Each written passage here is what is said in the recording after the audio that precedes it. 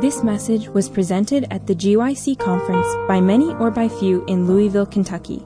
For other resources like this, visit us online at gycweb.org. It's great to be at another GYC, isn't it? God has been so gracious to us and brought us here together again in Louisville. We were just here in August for ASI in the same convention center, and it's good to be back again for GYC. And it's always a privilege to be at a gathering like this. Before we begin, I want to start with a word of prayer, and I'll ask you all to please stand as we do that.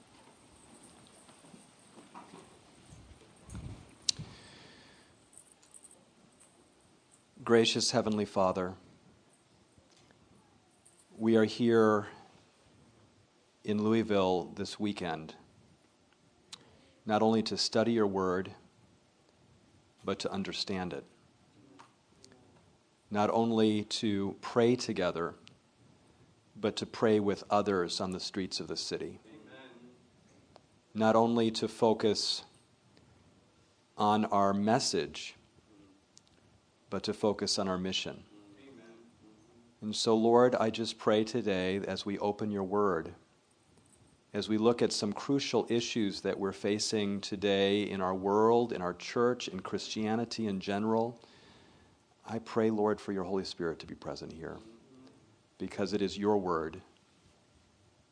It has been given to us, but we want to receive that with the fullest understanding and with hearts filled with humility today. We need your love. We need your grace. And we need your wisdom. And so we pray, Lord, that you would be with us in this place. In Jesus' name, amen.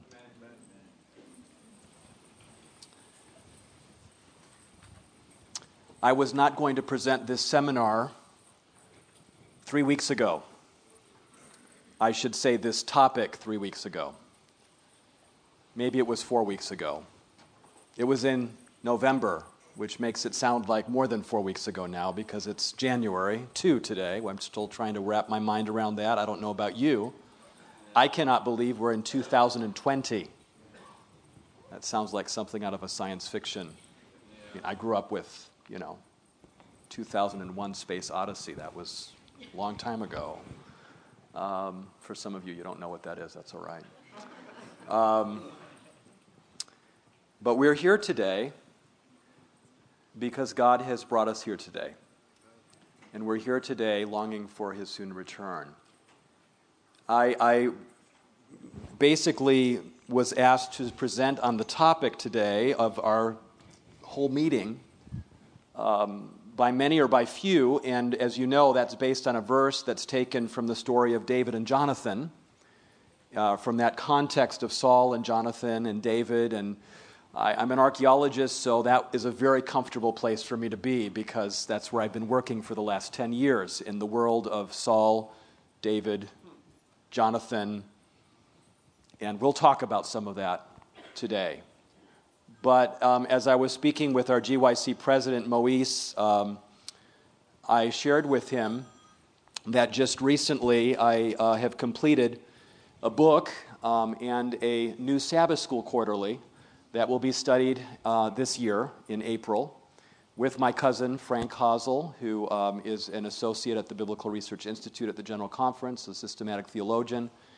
And I told him what the topic was, hermeneutics, and he says, that's what we need at GYC. So for some of you, all of you, and for those of you who will be listening, this is a prelude to something that the whole world church will be studying for 3 months this year, just before General Conference session. And so, as far as I'm aware, this is the first time our church has dealt in a Sabbath School quarterly with the topic of hermeneutics or how to interpret the Bible. We've, of course, dealt with it probably in different angles and different ways, but as far as I'm aware, and I've looked back a long ways, this is the first time we have dealt with this topic. So it's a challenging topic, but it's one that is very much needed today, because the issues that we're dealing with and some of the issues that we're facing in our church are revolving around the issue of hermeneutics, What is hermeneutics? The field of study which is concerned with how we interpret the Bible. Because we are approaching the Bible from different places, sometimes from different perspectives, sometimes with different presuppositions and assumptions. Now, the good news is, you don't have to wait till April. Hot off the press, just a few days ago, I received the first boxes of this book. And I brought them with me to GYC, so if any of you would like a copy ahead of time to read, that will be going much more in depth than what I can do in 4 presentations today, we have these available at our booth, and I'll share with you more about that in the booth section. It's under Southern Adventist University Institute of Archaeology, and we will have these available there. This is the companion book to the Sabbath School Quarterly. You know, there's always a companion book that goes more into depth than what the Sabbath School Quarterly does. And my cousin and I wrote, he's my cousin, by the way, not my brother. Yeah, he is my brother, right? We're all brothers and sisters here, right? So anyway, he's closer than a brother to me. I don't have a brother. I have 2 sisters, and he's very close. But we worked on this together. We worked on the Sabbath School Quarterly. We worked on the Teacher's Edition and wrote the Teacher's Edition. That doesn't always happen. And we also wrote the companion book. So this has been a 2-year process and journey for us. And by the way, this is planned way in advance before these things come out. So this is what we're going to focus on. I could have retitled this presentation or this series, Interpreting Scripture, Critical Issues Today. I like the word Scripture because it emphasizes the divine origin of the Bible. And sometimes Bible is good, but Scripture, I think, is even better.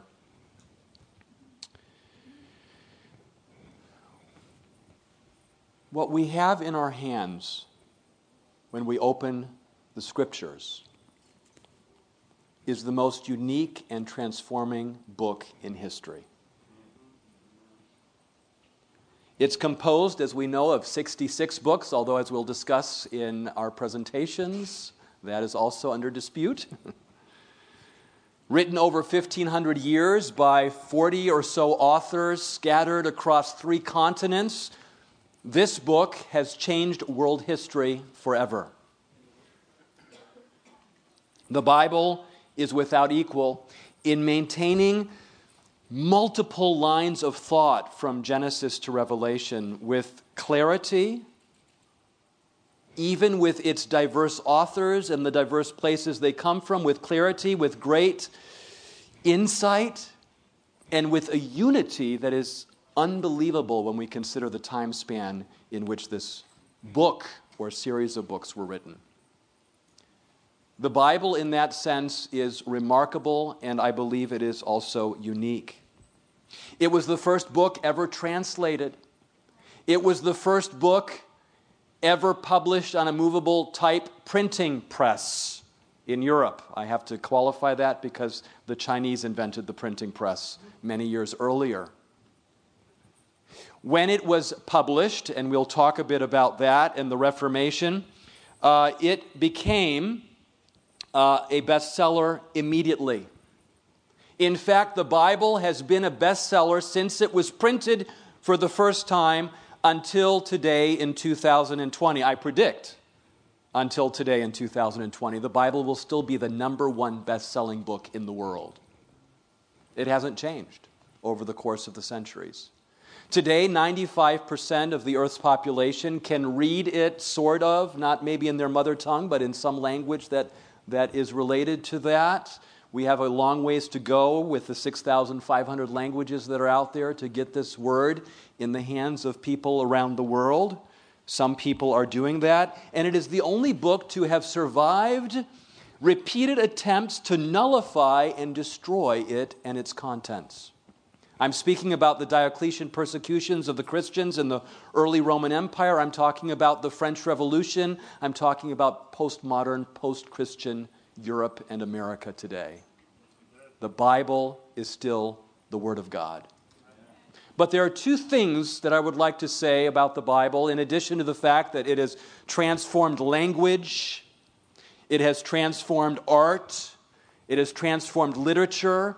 There's 2 things that I want to say about the Bible that makes it unique when compared to any other sacred text of any other major world religion out there today. And that's a bold statement, by the way, because there are huge world religions out there today. Hinduism, Buddhism, Islam is growing. But this book is unique in two ways. Those two ways, number one, is that this book is constituted in history. The other sacred scriptures of these other major world religions are very esoteric. They contain the philosophical ideas of the writer or writers. But this book is constituted in history. It means that when God began working in history, that is, in the beginning, when God created the heavens and the earth, He is intervening in human history. He's creating human history. He's creating humanity. And in that process, He continues to intervene into human history. This is the book that documents His interventions in human history. Not only in the past, but also in the future. And that brings us to the second thing that this book is unique about, and that is that this book, when compared to all the other ancient and modern religions of the world, this book consists of almost 30% prophecy. No other work contains prophecy. Those two elements of history and prophecy work intertwined in a way that is unique and that substantiates the Bible as the Word of God.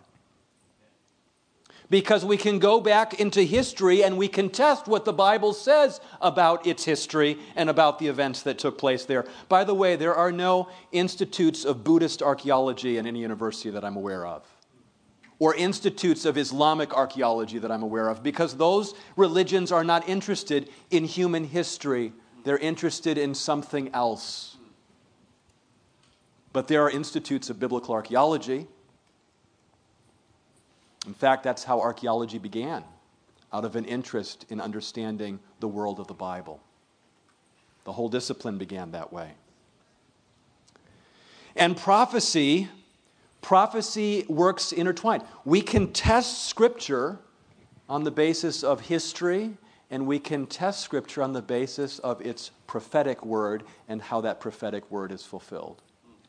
And if you don't think that this is a prophetic book, you haven't been paying attention to modern history and to what's happening in the world today. Don't have time to go into so many of those things today. So our outline for these moments that we're together, and I've got to start moving, is this. These are our 4 presentations today. How did we get here? How did this book come to be? How did the 66 books of this book come to be? How is it that we have what we have here today? That's an important topic to think about, the origin of Scripture. We're not only going to talk about the physical origin of Scripture, but we're going to talk about the divine origin of Scripture. Not only the human side of it, but the divine side of it. And the tendency in our world is to emphasize one or the other. And it is a mystery that combines both that is important. The second presentation, which is immediately following this one, do historical matters really matter? The Bible, history, and science. Some people don't believe that the Bible is relevant anymore because science has shown otherwise. History, the study of history has shown otherwise. You don't know how many times people have asked me as I speak at various universities outside of our denomination, "You're a Christian and an archaeologist? How's that possible?" Those are mutually exclusive ideas. Are they, really? Not when you understand the Bible as a book of history. And finally, does the Bible really reveal the future, prophecy, and the New World Order? I'm not going to deal as much with the New World Order. I dealt with that 2 GYCs ago in 2017, and you can go on.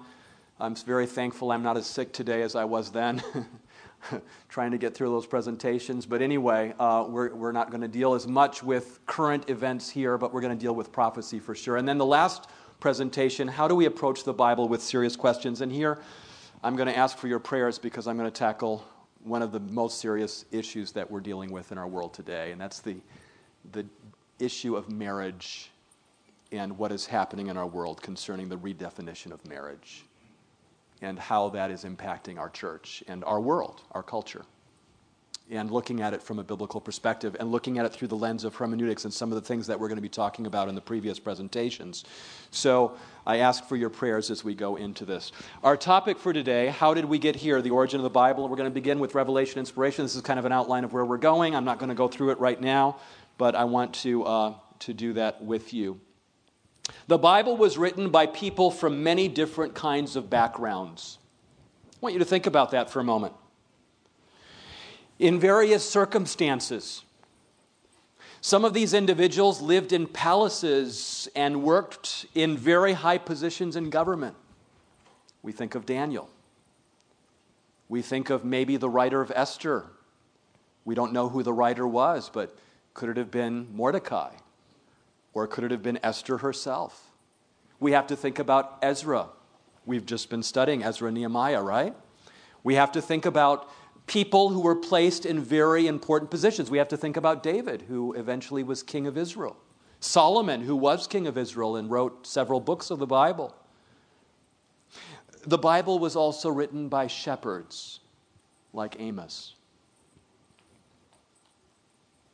The Bible was written by taxpayers like Matthew. Physicians like Luke. Scholars and theologians like Paul.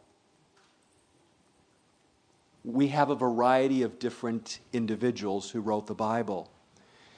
And Moses, who was in the palace, but wrote the first chapters of Scripture, the first book of the Bible, we're told by inspiration, while he was in exile in the wilderness. Unlearning the many years that he spent in the palace, the sophistries that he was surrounded with there, but in nature, in God's second book, putting into words through divine inspiration, the book of Genesis. You see, the Reformation of Israel began with the Reformation of Moses. And as we will see, Reformation always begins with Scripture. One can only lead others to a place where we have already been, and Moses was able to do that. Despite these differences and these different settings in which the Bible was written, one thing is clear, and this was something we're going to focus on in this presentation. They all had one thing in common. These men were called by God and were inspired by the Holy Spirit. And because of that, there's a unity in Scripture that is remarkable because it is a divine unity that we find. Now, what is inspiration? What is revelation? These are big questions, and we don't have much time to tackle them, but let's go to Scripture to define what this is. 2 Timothy 3:16 should be a very familiar verse to most of us. All Scripture, how much? All Scripture. This is a very important concept. 2 Timothy does not speak about degrees of inspiration.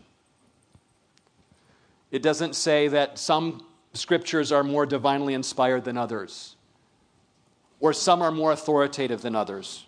Even the reformers had trouble with this. Luther created a canon within a canon because he had a Christocentric approach. Those things which spoke of Christ were at a higher level than other things. And he disregarded certain entire books of the Bible that he did not like very much because he felt they were not Christocentric. But that's not what Paul says here as he's writing to Timothy. He says all Scripture is given by inspiration of God. The word for inspiration there, God-breathed.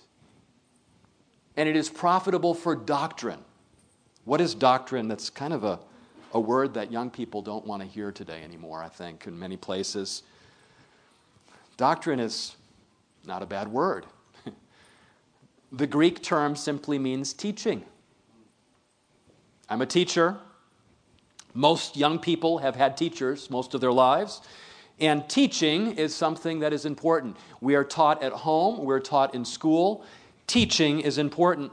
And it says here that Scripture is profitable for teaching or doctrine, for the teachings, for reproof, for correction. We don't like that word very much either. for instruction in righteousness. You want to know how to become more Christ-like? Study the Bible. Learn about righteousness by faith. Understand the transforming power of the Word of God.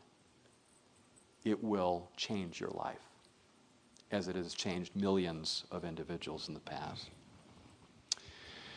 Spirit of Prophecy says in Selected Messages, Volume 1, God has been pleased to communicate His truth. His what? Truth. By the way, there is truth in this world. It's found in this book. God has been pleased to communicate His truth to the world by human agencies, and He Himself, by His Holy Spirit, qualified men and enabled them to do His work. He guided the mind in the selection of what to speak and what to write. The treasure was entrusted to earthen vessels, yet it is nonetheless from heaven. Earthen vessels. I like that terminology because I deal with those all the time as an archaeologist. And they get broken sometimes. But in the hand of the potter, and with water, and with life, things can change again. The word of the Lord, by the way, when we study the Old Testament, how do we know that it's inspired? Well, if you look at several key phrases that are used again and again, these are some of them. The word of the Lord. The word of the Lord came to so-and-so.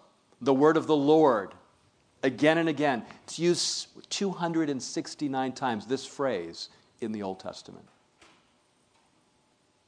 What is it saying? That what is written here is the word of the Lord. By the way, when you see Lord in caps, what word is it?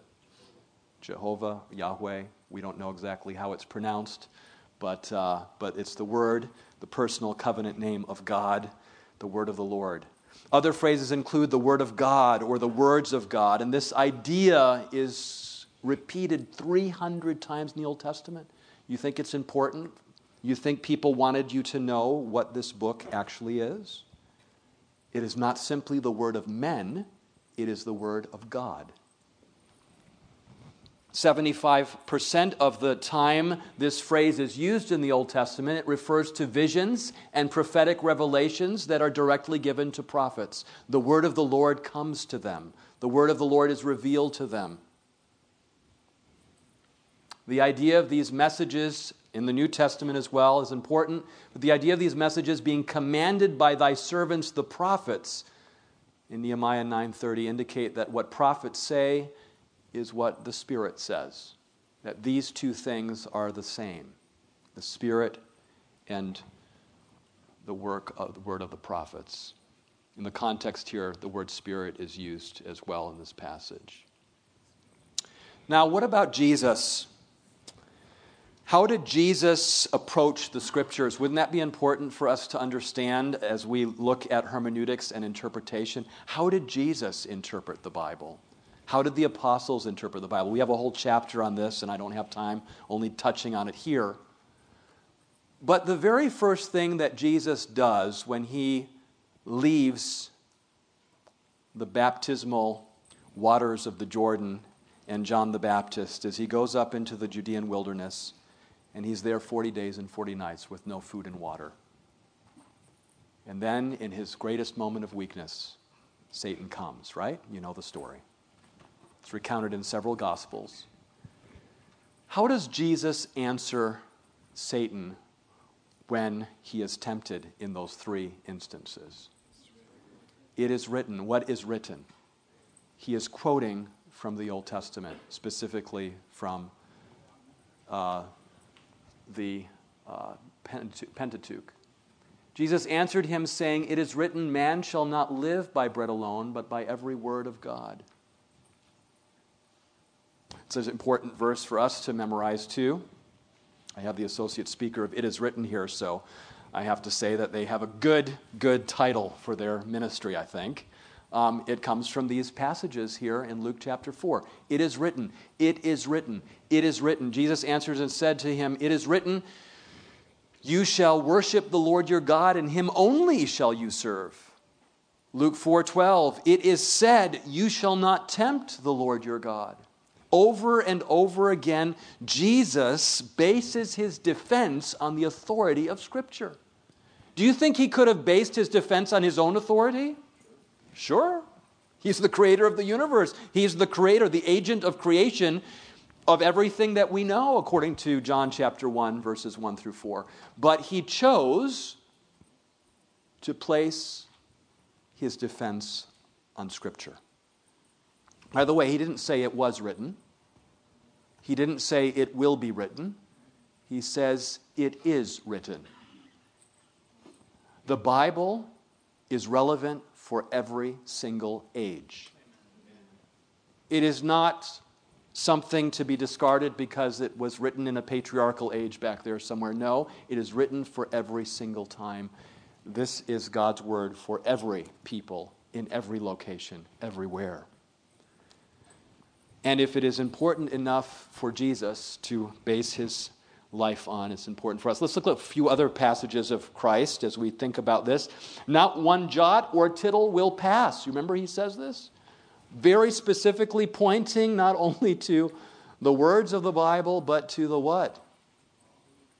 The specific letters of the Bible. And yes, he's speaking here of the law.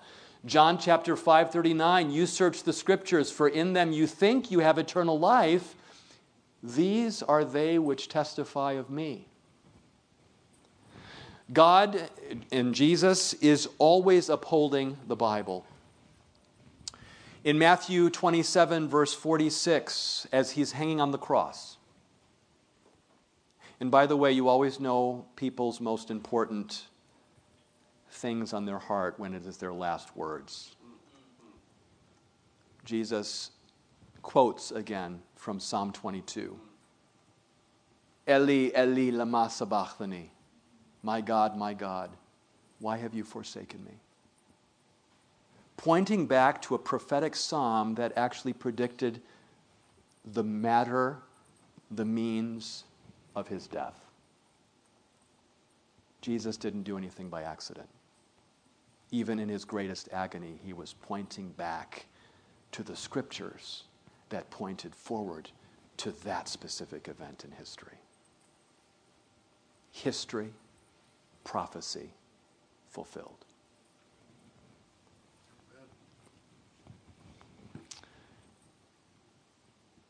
That is the view of Scripture. I have to go quickly. That is the view of Scripture.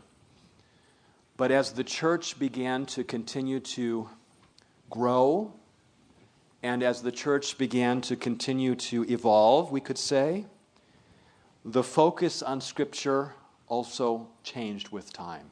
We know this from history. And I had a whole series a couple of years ago here on the Protestant Reformation, and those, if you're interested, there were 5 presentations. I'm just highlighting a couple of items here, and things that we didn't talk about there. One of the things that took place during this period was that there were new bases of authority. It was no longer the Bible and the Bible only. There were new bases for authority. And the great Council of Trent, which took place in the 1500s, which was a response over many years as this council of church leaders met in Trento, Italy, a council that met again and again and again to try to figure out how to combat, how to confront, how to eliminate the Protestant Reformation. I will be referring to this several times, but we have a new exhibit opening up in exactly 12 days at Southern Adventist University at our Archaeological Museum that has some of the rarest documents in existence today. It is called From Script to Scripture, the History of the Bible. We have some of the rarest Bibles that will be on display, but in addition to that, the rarest elements of the Reformation and the Counter-Reformation. One of the things that we have are the original Council of Trent documents from 1564. On April 8, 1546, the Council of Trent made a decision that the Bible would not consist only of the 66 books that are in most Bibles, but it decided that the deuterocanonical books should be considered canonical just as the other 39 books of the Old Testament. You see, Catholic Bibles are different than most Protestant Bibles. There are more books involved there. 1st and 2nd Maccabees, Tobit, various books that we don't have, that I don't have in this Bible here. Why were they added? Interesting question. Who decides what books should be added to the Bible? And who decides how the canon of Scripture, that is the whole of Scripture, how it's formed? This is a big question. Protestants never have accepted the apocryphal books as part of Scripture. And there were reasons for that. The first reason is there's no evidence that they derive from biblical prophets. Within those documents themselves, there's not that internal evidence that we have in many of the other books of the Bible. Secondly, there are historical compromises in the books. That is, there are historical incongruities that put them at a level a little bit different from Scripture that has been accepted. Certain parts are found only in Greek. Certain books are found only in Greek. They're only Greek manuscripts. And we know that the Old Testament was written in Hebrew and Aramaic. So this testifies to their late addition and not being part of that canon that had been established already before 400 BC, or written before 400 BC. These come from much later. Number 5, none of the New Testament writers quote from these books. That's significant, because the Bible interprets itself. And as we see Jesus and the New Testament writers, this is only one count from one scholar from Princeton University who says there are as many as 2,200 quotations in the New Testament from the Old Testament. Not allusions, not references kind of back to the Old Testament, but strict quotations. You cannot have the New Testament without the Old Testament.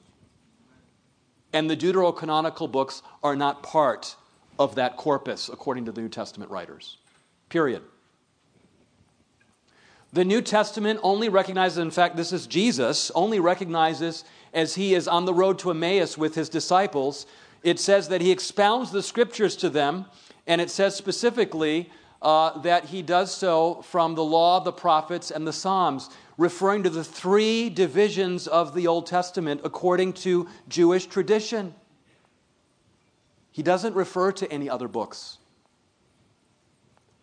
Number 7, the early church fathers who quote extensively from the Old Testament and New Testament do not quote from the Apocrypha much, and certainly not on the same level. They do quotes here and there, but not on the same level as Scripture. And finally, none of the lists of the Hebrew canon in early Jewish sources include any of the apocryphal books. They simply are not there. So when Paul is writing to Timothy in the first century and saying all Scripture, what Scripture is he referring to? The Old Testament.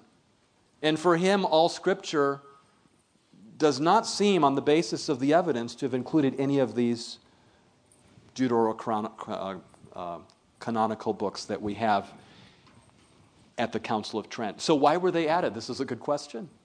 Some scholars have pointed out because certain doctrines of the Catholic Church are simply indefensible in the Bible, but seem to have some allusions in these deutero or extra-canonical books.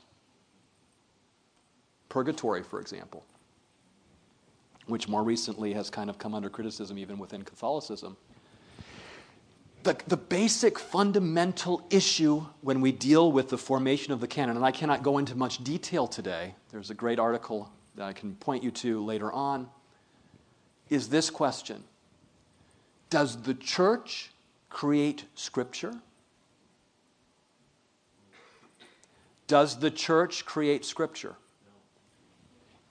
Another way of putting that, does Scripture derive from human authority? Do human beings, are they the ones primarily responsible for deciding what is scriptural and what is not? You see, if the Bible is divinely inspired, it has a divine character and characteristic that stands on its own. That is certainly recognized as authoritative, but that is canonical because it is divinely inspired, period. This is a very different position that Protestants take, as I've just described it, from what Catholicism does. Catholicism believes that the church creates Scripture. Protestants believe that Scripture creates the church. Are you with me? There's a fundamental difference. Scripture, as it is divinely inspired and as the writer, the human writer, is writing it, I'm not saying by verbal inspiration. He's not being dictated exactly what to write. There's a process involved that is a mystery. It is as mysterious, by the way, as the divine human mystery of Jesus Christ. And we can get caught up in all kinds of debates about it, but it is remaining a mystery. How can Jesus be 100% divine and 100% human? And the course of discussion on that matter has always emphasized the one over the other, depending on what position you take, and it's very difficult to find a balance because we simply cannot wrap our minds around it. The Scripture is the same. It is produced by the divine Holy Spirit through human agency. But like Jesus, who never sinned, Scripture remains the infallible Word of God. So, does the church create Scripture, or does Scripture create the church? The Protestant reformers, as they rediscovered Scripture, Scripture became the foundation of the church. The Council of Trent maintained, in response to Protestantism, and this is from a very recent authoritative book in German, that the canon cannot be derived from Scripture itself. That is, the canon, the decision over these books cannot be derived from the Bible itself. This is a very different teaching. And they did so based on what Catholicism teaches. Vatican II, which took place in the 1960s, another big council that took place in the 1960s, stated this: therefore, both sacred tradition and sacred Scripture are to be accepted and venerated with the same sense of devotion and reverence. You have two authorities established in the Catholic Church: Scripture and tradition. And notice what this statement says. This is an official document of the Catholic Church. They are to be venerated with the same sense of devotion and reverence. They stand equally with one another. Wow. So traditions do no longer derive from Scripture. Traditions are at the same level as Scripture. One is not subsumed over the other. By the way, it's not just two. The Catholic Church stands on three legs of authority: sacred Scripture, sacred tradition, and the magisterium, which is the papal councils, the cardinals, that decide how to interpret Scripture and tradition. Those three elements work together. This is not something in ancient history, by the way. Let me share with you a quote from Pope Francis from 2013.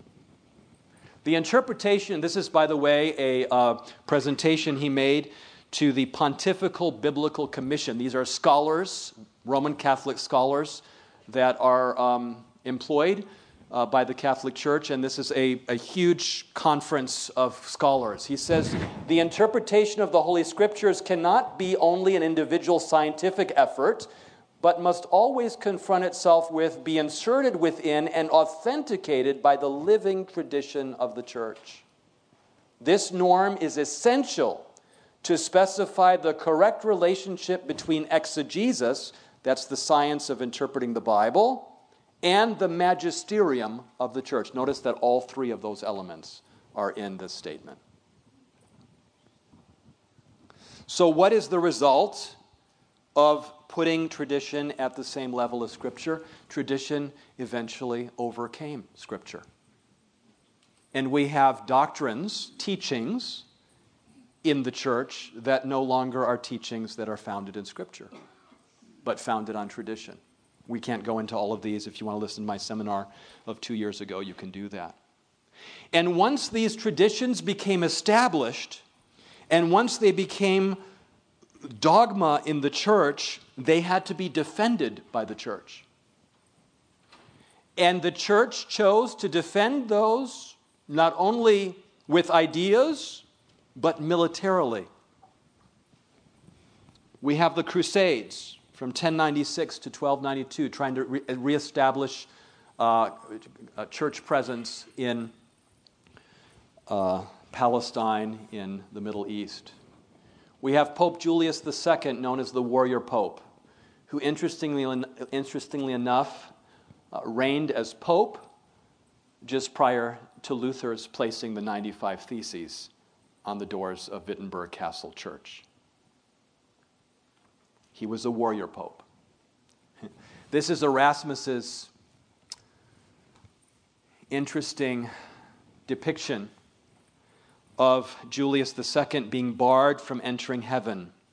Erasmus was a Protestant. We'll talk about him in a moment. Julius II is shown just after death, standing at the gates of heaven, military armor under his papal robes, demanding that St. Peter open the door. You see St. Peter here? And here's the Pope. Okay, underneath him, he's wearing medieval armor.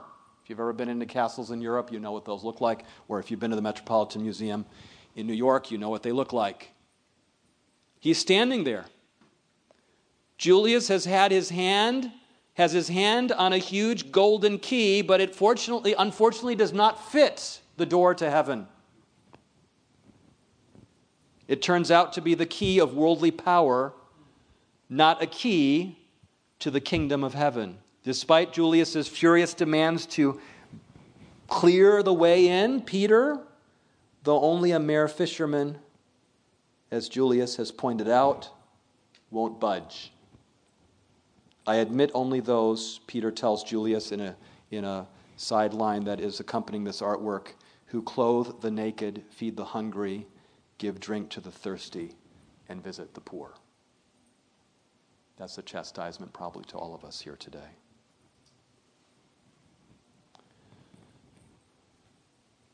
The church changed its hermeneutic. The church changed the basis of its authority, but that also did not go without challenge.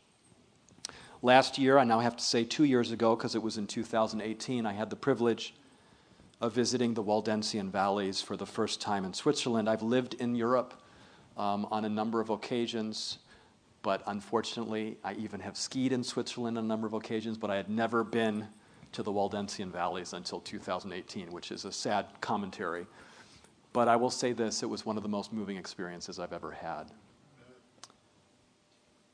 I was with a group of scholars and theologians. We had just come from Rome, where we were participating in an international conference sponsored by the Seventh-day Adventist Church, ironically in Rome, on eschatology, which is the study of last-day events.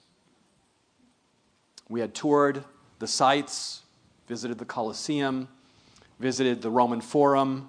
We had visited the Vatican, visited the stairs that Martin Luther crawled up on in order to receive an indulgence for his grandfather. We had seen all those things, and now we were in the mountains of northern Italy, and it was a moving experience to be there. We visited Torre Pellice, and we went up into the mountains where some of the Waldensian houses have been reconstructed to look like the time in which people lived in these valleys during the early period of the Middle Ages. The seminary, where young people were trained for years from the Scriptures in order to become missionaries to go out. By the way, let me say something here. It's important that we have this series here at GYC because we need to know first what our message is before we go into mission. Those two are intertwined. Mission is amazing. It's wonderful. But know what you're doing before you go. Now, that doesn't mean that you will not be taught when you go. And there's an argument to be made that when you thrust yourself into mission, you thrust yourself into God's work and He will provide the way. But do not underestimate the importance of education. These young men and young women were trained to go out as missionaries with small pieces of Scripture sewn into their garments. Ellen White writes in Great Controversy, as they would go into the universities and the major centers of influence in their day, sharing Scripture carefully with this person and this person that might be affected by the Word of God.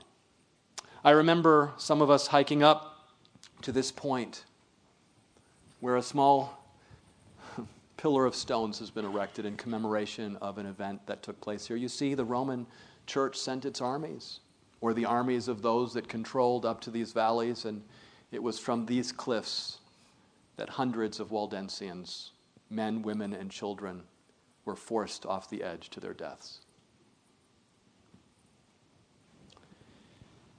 I was asked by our tour leader, Dr. Gerard Domsteeg, who is a church history professor, to preach at a Waldensian church that Sabbath.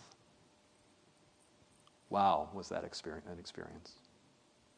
I had never preached in a Waldensian church, and that was an amazing thing. This is not me, by the way, but this is the type of place that I preached. I have never preached in a pulpit elevated like this before. It was a new experience. I'm not a person that's very fond of heights, but it was a new experience. I was asked to preach specifically a sermon and a presentation that I had given here at GYC a couple of years ago on the ecumenical movement and what is happening today in Catholicism and in Protestantism. It was a fitting place to do that. It was fitting because that very day, that Sabbath, the Pope was making his way to Geneva.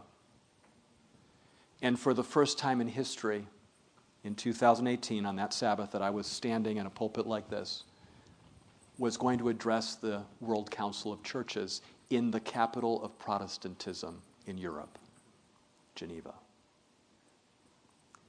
So there was an irony to that, wasn't there?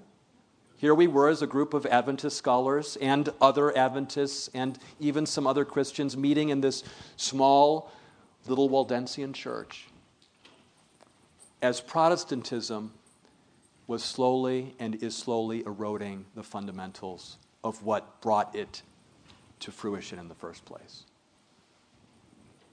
By the way, why is the pulpit raised up? Not for the preacher. What is at the center of the Catholic Church? The altar where the Mass is done.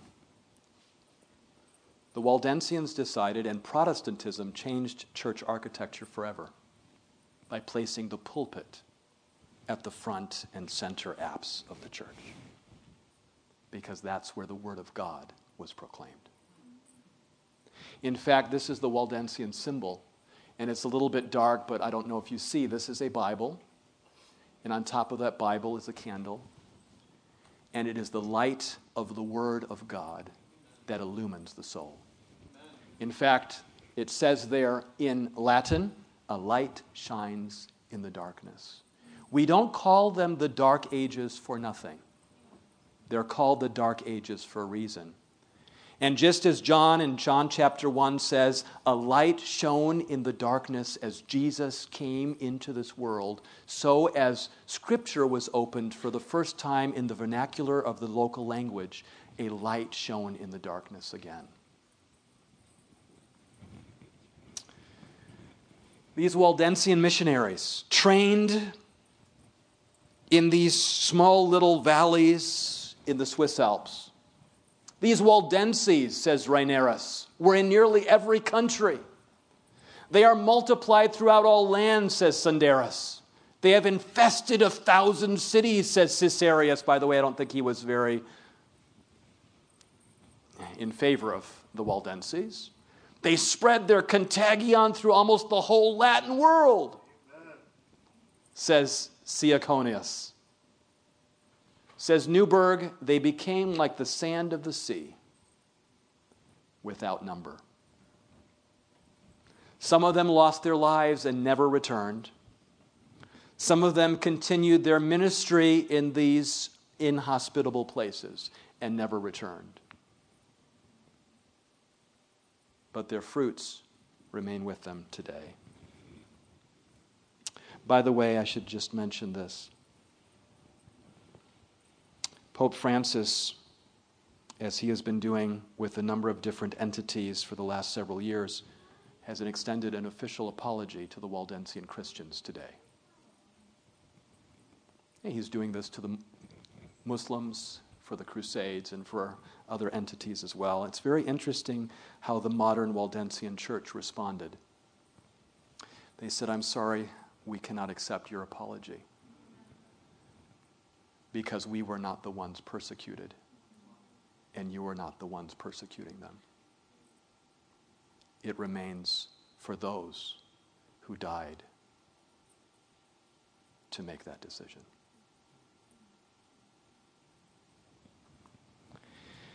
Probably the most moving experience for me was going into one of the caves where the Waldensians hid. Some of you may know the story of men, women, and children that hid in these caves, and how the soldiers, as they approached, they thought they were in a safe place, but as the soldiers approached and as they came actually over the top of the mountain, and there was an entrance to the cave from the top, in addition to the one that they had entered in from the side, and they recognized where they were. Rather than risk going in themselves and living with the consequences, or dying with the consequences, they decided to do something else. They decided to build a huge fire in front of the entrances. And the smoke of those fires killed thousands that were in that cave, or hundreds in that cave. Men, women, and children. In Castle's book, Christ and Antichrist, page 257, he quotes from Mead. Mead has calculated from good authorities that in the war with the Albigenses and the Waldenses, there perished of these people in France alone 1 million. Great Controversy, page 78, says, "The persecutions visited for many centuries upon this God-fearing people were endured by them with a patience and constancy that honored their Redeemer. Notwithstanding the crusades against them and the inhuman butchery to which they were subjected, they continued to send out their missionaries to scatter the precious truth. They were hunted to death, yet their blood watered the seed sown, and it failed not of yielding fruit."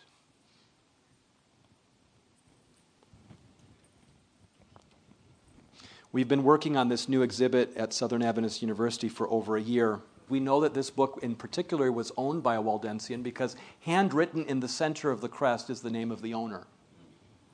And the last name is a typical, well-known Waldensian name. The only other book that exists is in the is in the Library of Nice in France. Why are there only two? Because not only were the Waldensians hunted to death, their Bibles were burned. The church didn't want people to have the Bible in their native language. A few years later, a Waldensian Christian from the original Greek and Hebrew, because that Bible was translated from the Latin Vulgate, but from the original Greek and Hebrew translated the first entire Bible into the French language. Just a few years later, in 1535, we have an original copy of the Olivetan Bible in our exhibit. We'll be having that. By the way, if you come to Southern, it'll be open for the next 1.5 to 2 years. Olivetan, he has another name as well, but he was known as Olivetan, was a Waldensian Christian who translated this Bible in a matter of about 2 years from the Greek and the Hebrew into French. He sent the Bible to his cousin, a young man in his 20s, who read the Bible for the first time in his life in his own French language, and it converted his soul. And he became a Protestant believer. We all know his name, the cousin of Olivetan. His name was John Calvin. Wow. And John Calvin, at the age of 25, writes the introduction, the foreword, the preface, if you will, to the Olivetan Bible of 1535 at the age of 25. So I want to close this session with this picture in Geneva, the capital of the Reformation, where on the wall there are standing the great reformers of old. They look old here. They all have beards and they look rather austere. But we have to remember that these reformers were not old men. They were young people. Luther was still within GYC age. I think the cap, don't want to offend anybody, but my understanding that the cap is around 35. He was 34 when he nailed the 95 Theses on the Wittenberg church wall.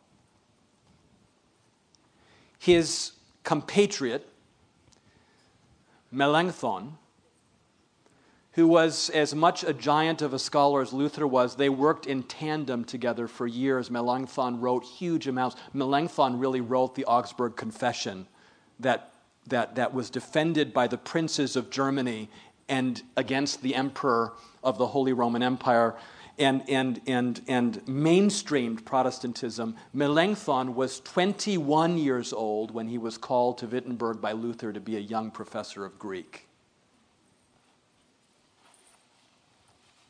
He was 23 when Luther nailed the 95 Theses on the walls, on the doors. These were young people, young men. John Calvin, less than 25 years of age when he was converted. The future is not only among the old, it's among the young. And do not think that you're not able to be one of those people. These were men of learning. They were men of Scripture. They make what we do with the Bible look like peanuts compared to what they ended up doing with Scripture in terms of their studies and their depth. So what made these men stand for truth, though the heavens fall? What prompted them to risk everything, even if it meant giving up their lives? We see them standing here. What was it? It was Scripture. By the way, we see them standing here holding what? Every single one of them holding the Bible. It was Scripture. Ellen White writes this, that the Scripture is the basis of all reforms. But God will have a people upon the earth to maintain the Bible and the Bible only as the standard of all doctrines and the basis of all reforms. As the basis of what? All reforms. It is on the basis of Scripture. Yes, prayer. Yes, an experience with God. But how do you have an experience with God? Through His Word, through Scripture. That's the basis of all reforms. And that is the basis upon which we must return if we are to become students of the Word and faithful disciples of Jesus Christ.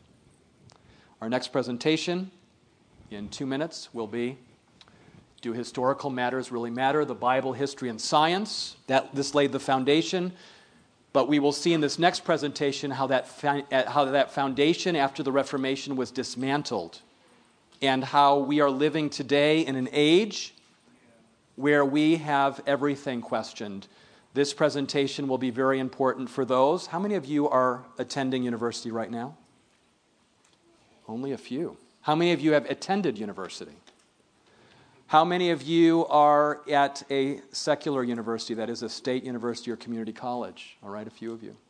all right? How many of you are planning to go to college in the future? Maybe some of you are high school students. You need to be here for this next presentation because this is the world that we're in today, and we need to understand.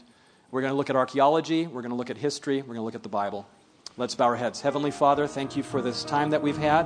Bless our time this morning together in Jesus' name. Amen. This message was recorded at the GYC conference by many or by few in Louisville, Kentucky. GYC, a supporting ministry of the Seventh-day Adventist Church, seeks to challenge and inspire young people to take a sacrificial initiative for Christ. To download other resources like this, visit us online at gycweb.org.